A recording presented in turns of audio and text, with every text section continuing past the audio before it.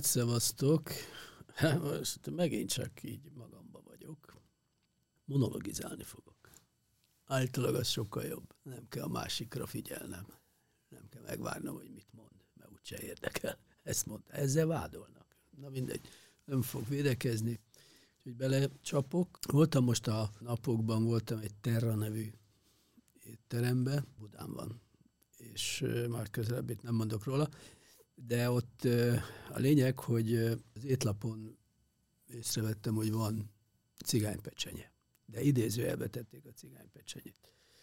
És akkor ezen ugye elgondolkodtam, hogy vajon azért tették idézőjelbe, mert hogy is mondjam, politikailag korrektek akartak lenni, és nem, ugye, mert hogy végül is most akkor cigánypecsenye, roma pecsenyét is mondhatnánk, vagy szóval hogy kéne ezt csinálni. Bár ugye egy tradicionális étel elnevezésről van szó, aminek szerintem nincs ilyen pejoratív hangzása, de ugyanakkor lehet, hogy sérthet is. Na mindegy, szóval, hogy idézőjelben volt, de az idézőjel egyébként nem ennek volt köszönhető, mint azt, ahogy már kijött az étel, akkor már észrevett, hogy hát nem ez a füstös, mondjuk így sötét, feketére füstölt szalonna taréj, ugye a kakastarénak is mondták egyébként fura módon.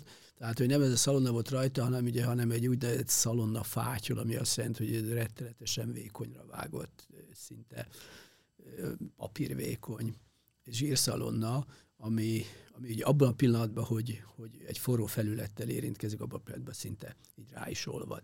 Ugye, és itt erről volt szó, hogy itt ugye ahogy a hús, ami egyébként egy tarja volt, méghozzá mangalica tarja, egy nagyon vastagra vágott helyesen, tehát ilyen steakszerű vastagságra vágott tarja, mire ugye rá volt olvasztva ez a szalonna. De ugyanakkor ugye én mindig is valami elég fura, hogy is mondjam csak, ilyen megduplázásának éreztem, ugye most mit értek ez alatt, azt, hogy ugye a tarja eleve egy rendkívül zsíros hús, ami nagyon helyes, nagyon jó, hogy így van, és hogy használjuk, hiszen a zsírnak van íze, a zsír az, ami egyébként valójában ízesít, tehát egy zsírtalan húsnál sosincs az az élmény, amit mondjuk egy zsírosabb húsnál. De az, hogy még ugye rákerül még egy szalonna is, tehát ugye azt mondom, hogy duplán van zsírosítva, az mindenképpen, hogy mondjam, furcsának tartottam, és akkor aztán utána néztem ennek az egész cigánypecsenye problematikának, és akkor ugye találtam itt mindenféle, hát ugye a irodalom és egyáltalán a történelemből valami fajta ilyen hivatkozásokat. Például van egy Jókai Mór idézete, azt most felolvasom, nem tudom fejből. Aki még abból a fehér cipó közé szorított cigánypecsenyéből nem evett, és rá abból a hamisítatlan kecskeméti karcosból nem ivott, az nem is tudja, mivel élt Lucullus, írta a Jókai Mór, hogy na hát ez ugye már 19. század, tehát hogy most vannak nyomai akkor valójában ugye ennek a cigánypecsenek, és akkor aztán utána olvastam még több mindenféle idézeteket találtam, egyébként megmondom őszintén, hogy az volt a legjobb. Még Lenint is találtam, azt mondjuk a legjobb.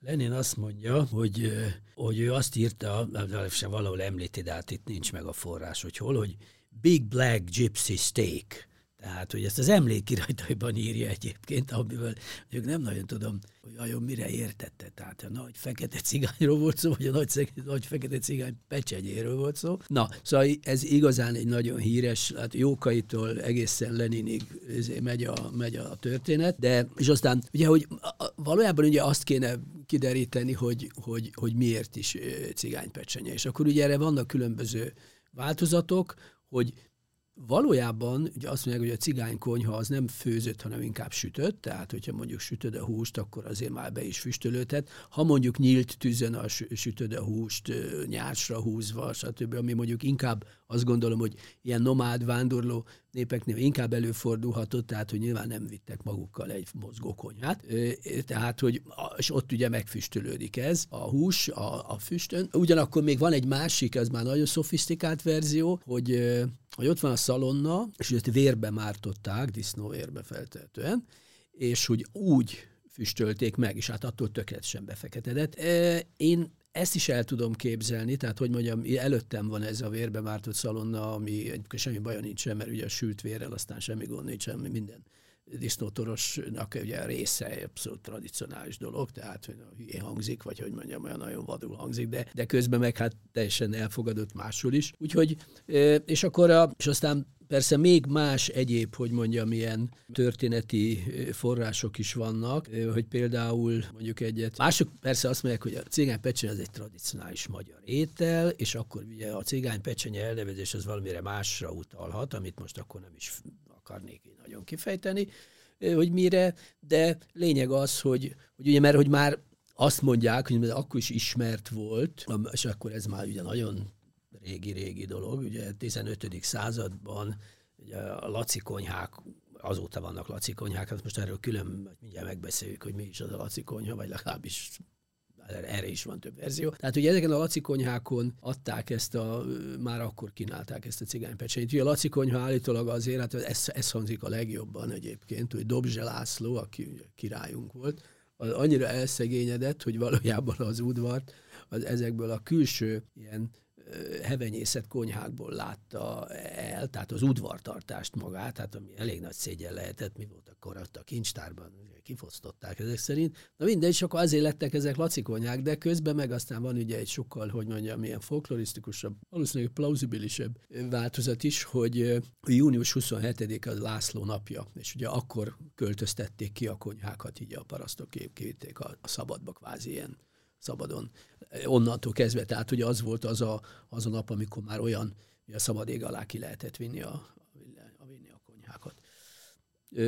Egyébként az tény, hogy 1850-es években Pesten már 26 laci konyha működött, főleg ott a Dunaparton, a Szénapiacon, azon a környéken, és ott nyilván, hogy igen nagy mennyiségben adtak el cigánypecsenyét, és akkor most még annyit mondhatok erről, hát hogy jó, hogy az elkészítéséről, ugye már itt annyiféle recept van, de azért alapvetően ugye arról szól, hogy van egy tarjánk, amit vagy bepácolnak, vagy nem pácolnak be, ugye azt ilyen, valójában ezt nagyon hirtelen, nagyon forró serpenyőben érdemes, hogyha mondjuk serpenyőben készítjük, kisütni, és aztán ugye erre még külön rákerül ez a szintén azt gondolom, hogy abban a serpenyőben csak megsütött szalonna is, tehát hogy ez lenne az. Hát én annak örülök, ha ezt mai napig is tartják az éttermek, meg mondjuk otthon is készítik, de egyet azért mondok, tehát hogy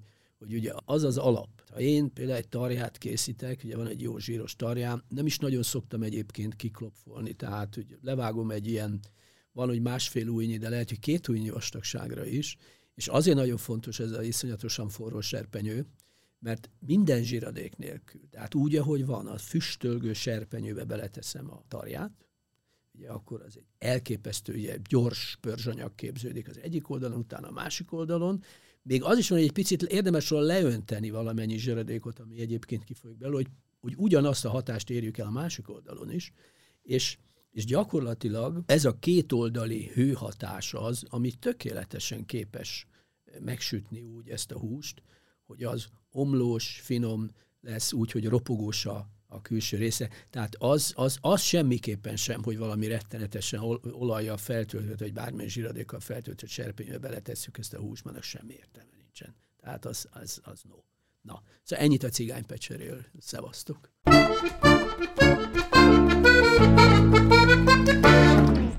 A műsor a Béton partnere.